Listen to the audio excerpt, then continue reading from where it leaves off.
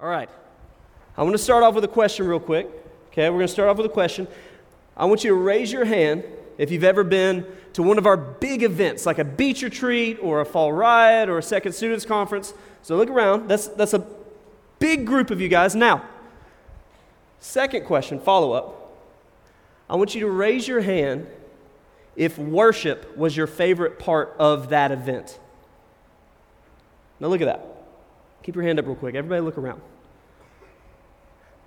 That's almost everybody.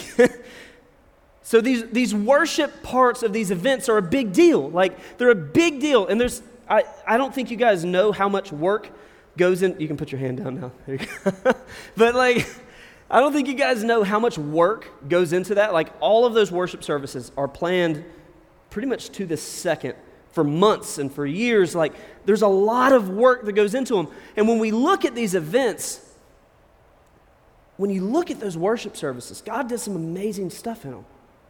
God did some great things in these worship events. You have people that go from death to life. You have people that give their lives to Jesus in those worship services. You have people that experience God for the very first time.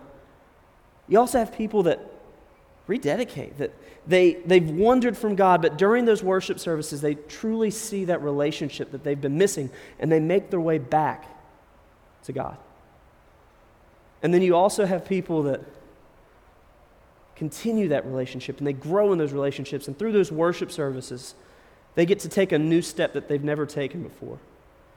They get to grow in their faith, and they bring friends to these worship services, and they see their friends make that decision to follow Jesus for the first time. These worship services are awesome at these events like Beach Retreat, the Second Students Conference, all these different things.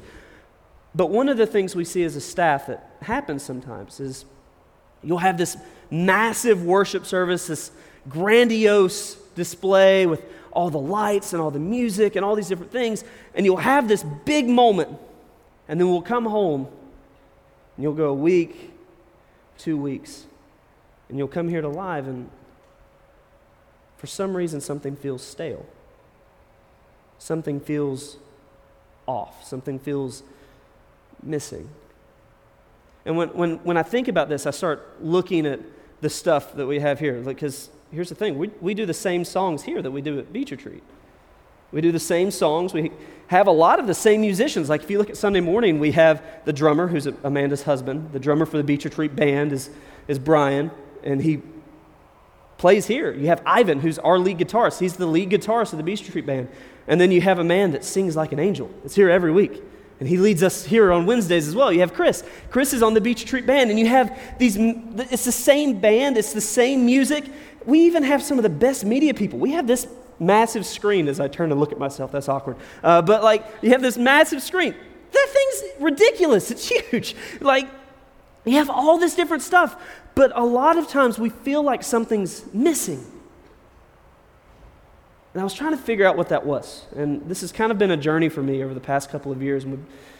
I really wanted to know, what is worship? And I started thinking about, there's other examples of worship. I got a couple that I'll throw here on the screen. But you've got different versions of worship that are going to come up. You have some people, when they think of worship, they're thinking of tribal dancing. You have people going to Mecca, and you have the 5 million people all bowing and praying. You have Beach Retreat worship. You have Catholicism, where they're doing the Eucharist and they're praying while walking up the holy steps in Rome. And you have all these different examples of worship. But a lot of them seem off. So I did something that you're supposed to do when you don't get something and you don't understand something. I asked for help.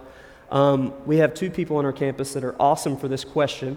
I took Chris out to Torchy's, and we sat there for about 2 hours and just talked over, what is your opinion of what worship is? Chris is our worship pastor at the North Campus. He's been leading worship here since he was in high school, and he's been leading worship for a number of years.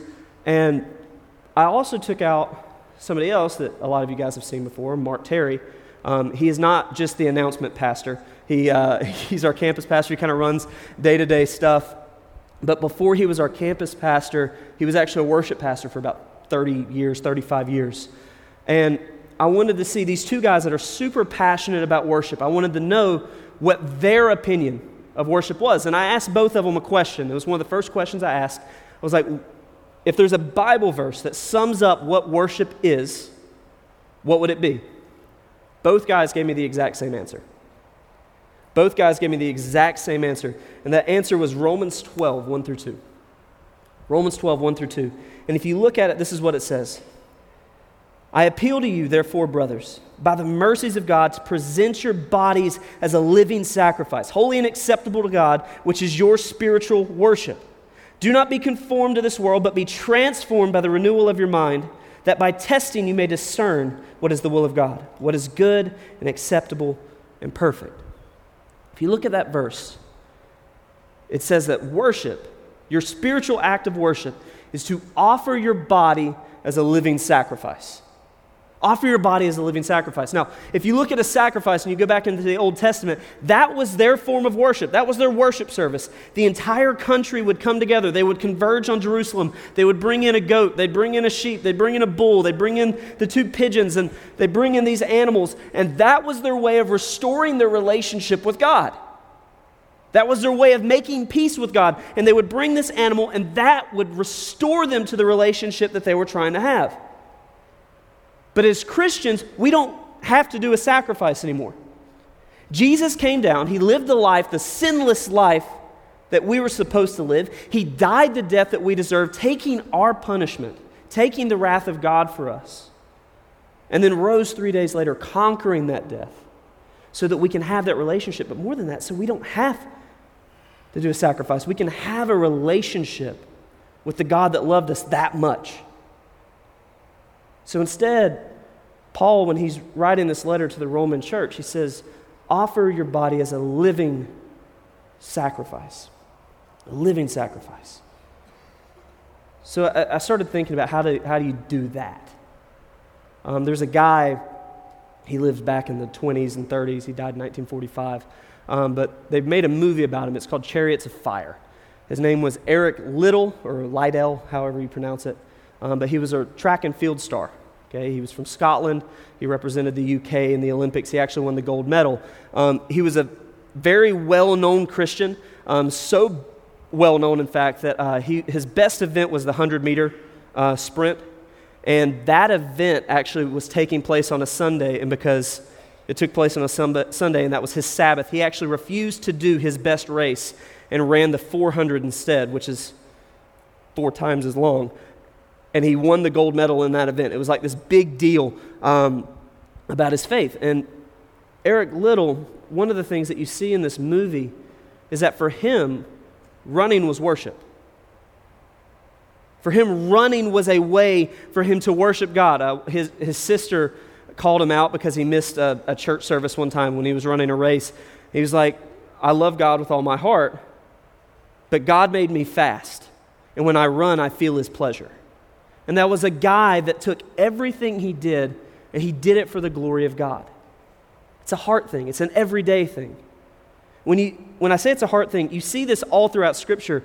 There's a difference between worshiping through sacrifices, all those kind of things. If you look at Psalm 51, you kind of see this laid out. It's one of the more interesting psalms in the Bible because David had just made the biggest mistake of his life. He'd committed adultery, he got Bathsheba pregnant, and then to cover that sin up, he had her husband murdered.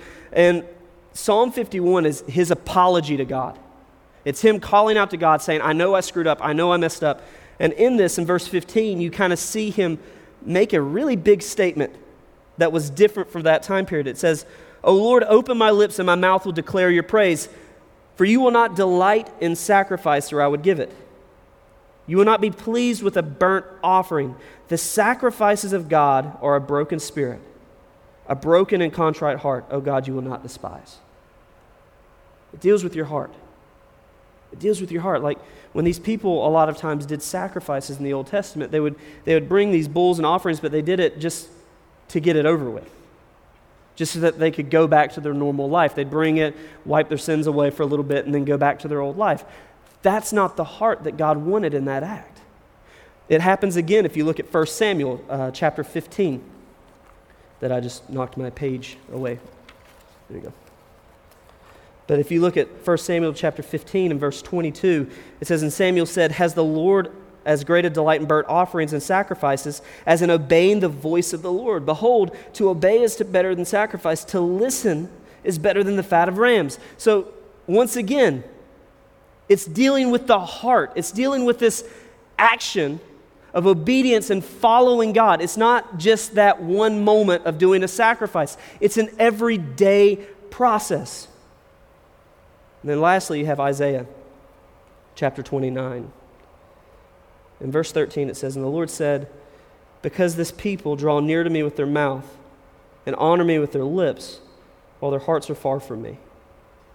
And their fear of me is a commandment taught by men." And what he's saying there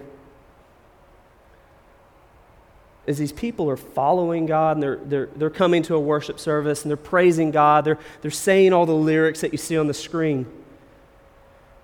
But they're not feeling it. Their heart is 100 miles away. And they're going through the motions. So if you're truly wanting to worship, it comes down to this living sacrifice. Living this life as a sacrifice. Now, how many of you guys, live is your entire life? We got like 3 people, 4 people, something like that. It's not. Live's just an hour. Well, depending on how long-winded speakers get. It's about an hour. What about Sunday morning worship? Is that your entire life? No, it's not. It's an hour. God calls us to live our lives, to give our lives. And one of the things you see, if you're living life like Eric Little, if you're living life as a living sacrifice, it starts to change everything about you. It starts to change every single moment of your life. If you're thinking about how you study, if you're studying for God, if you're studying as an act of worship for God and you're giving that to Him, it changes the way you study. You're going to go at it harder. You're going to try to remember things better because you're using it as an act of worship and you're doing it for God. You're trying to please God with the way that you're studying. If you're playing a sport, this is something that I had to wrap my head around in high school. If I'm playing a sport and I'm playing it as an act of worship, it changes the way you compete. 100%. It changes the way you compete. It changes the way you talk to your competitors. Like if you get a bad call in the middle of a game, like you get a foul called on you and you didn't touch the dude, it changes the way you react to the ref. It changes the way you react when you lose because you're thinking about how does this affect other people's opinion of the God that I'm serving. You're consciously thinking about how am I going to worship God with this action? How am I going to worship God with what I'm doing? If you're living your life as an act of worship, it changes the way you speak. It changes the way you talk to other people. It impacts the words that are coming out of your mouth. It impacts the way you handle situations. If you're living your life as an act of worship, it changes everything about your life. Everything. Everything. And then as you're going through, Wednesday happens. Sunday happens. Because as you've seen God work through these different situations, you've seen God work through your life, through the way that you're speaking to people, through your sports teams, you've seen God do all these different things. Then you come to Wednesday, you come to Live, and you're thinking about all He's done. You're thinking about the relationship that you've built with Him through these times. And then you start seeing the words that we're saying on the screen. You start seeing how this life is truly worth living. This is living. You start seeing that there's truly nobody like you, God. You start seeing how God brings us and raises us to life. Those worship songs start to become real as you spend more and more time with Him. It becomes a real thing. You come to Sunday and you come together. We come together as a family and we worship. Worship. There's a story that stuck with me as I was talking to Mark and I was talking to Chris. Mark was talking about his opinion of worship. This is something that encapsulated worship to him. He had 2 kids, or has 2 kids. They're still here. But Elizabeth's currently in college. David is a worship pastor in Oklahoma. And One of the things that happened when Elizabeth was a little girl, she did dance. She did ballet and did all these different things. She did recitals and all this stuff. And she came to her dad one time, and it was something that she worked at and she practiced. And one day she comes to Mark and she says, "Daddy, can I dance for you?" She wanted to show her dad, she wanted to show her dad how much she loved him. It was a way of her saying, "Dad, I love you. I respect your opinion. I want to show you what I'm working on." And Mark sits back in his chair and he watches his daughter dance, and he's filled with love, he's filled with joy, he's filled with pride in his daughter. Because he truly appreciates what she's doing, and he appreciates the heart and the work that she's putting into this. And whether she's good or not, he loves her for that. And then as David started learning how to play guitar and he starts writing his own songs, he would come to his dad and say, "Dad, let me play this song for you. Let me show you what I'm writing for God." And Mark would sit back and he would listen to his son, and he would listen to the heart behind it. And it filled him with love. It filled him with pride in his kids. That's what worship is. We have a heavenly Father who loves us, who cares for us, who loved us so much he was willing to send his only Son. And he tries to spend time with us throughout the week. He wants to have that relationship so that when we come to life, we can have that moment when we're looking to him. When we sing here, it's us singing for our dad. It's us playing for our dad. It's showing him that we love him, that we care for him, that we appreciate him, that we appreciate what he's been doing for us throughout the week, what he's done for us throughout our lives. And God, when he looks down at you, when you have that heart, he's looking down at you, beaming from ear to ear with pride, beaming and wrapping you up in his arms and loving you. It's a beautiful moment. It's a beautiful, beautiful moment. That's what worship is. It's living our life to please our Father. It's living our life to glorify our Father. And when we have a worship service, it's us coming together as a family of believers and worshiping the one that gave it all to us.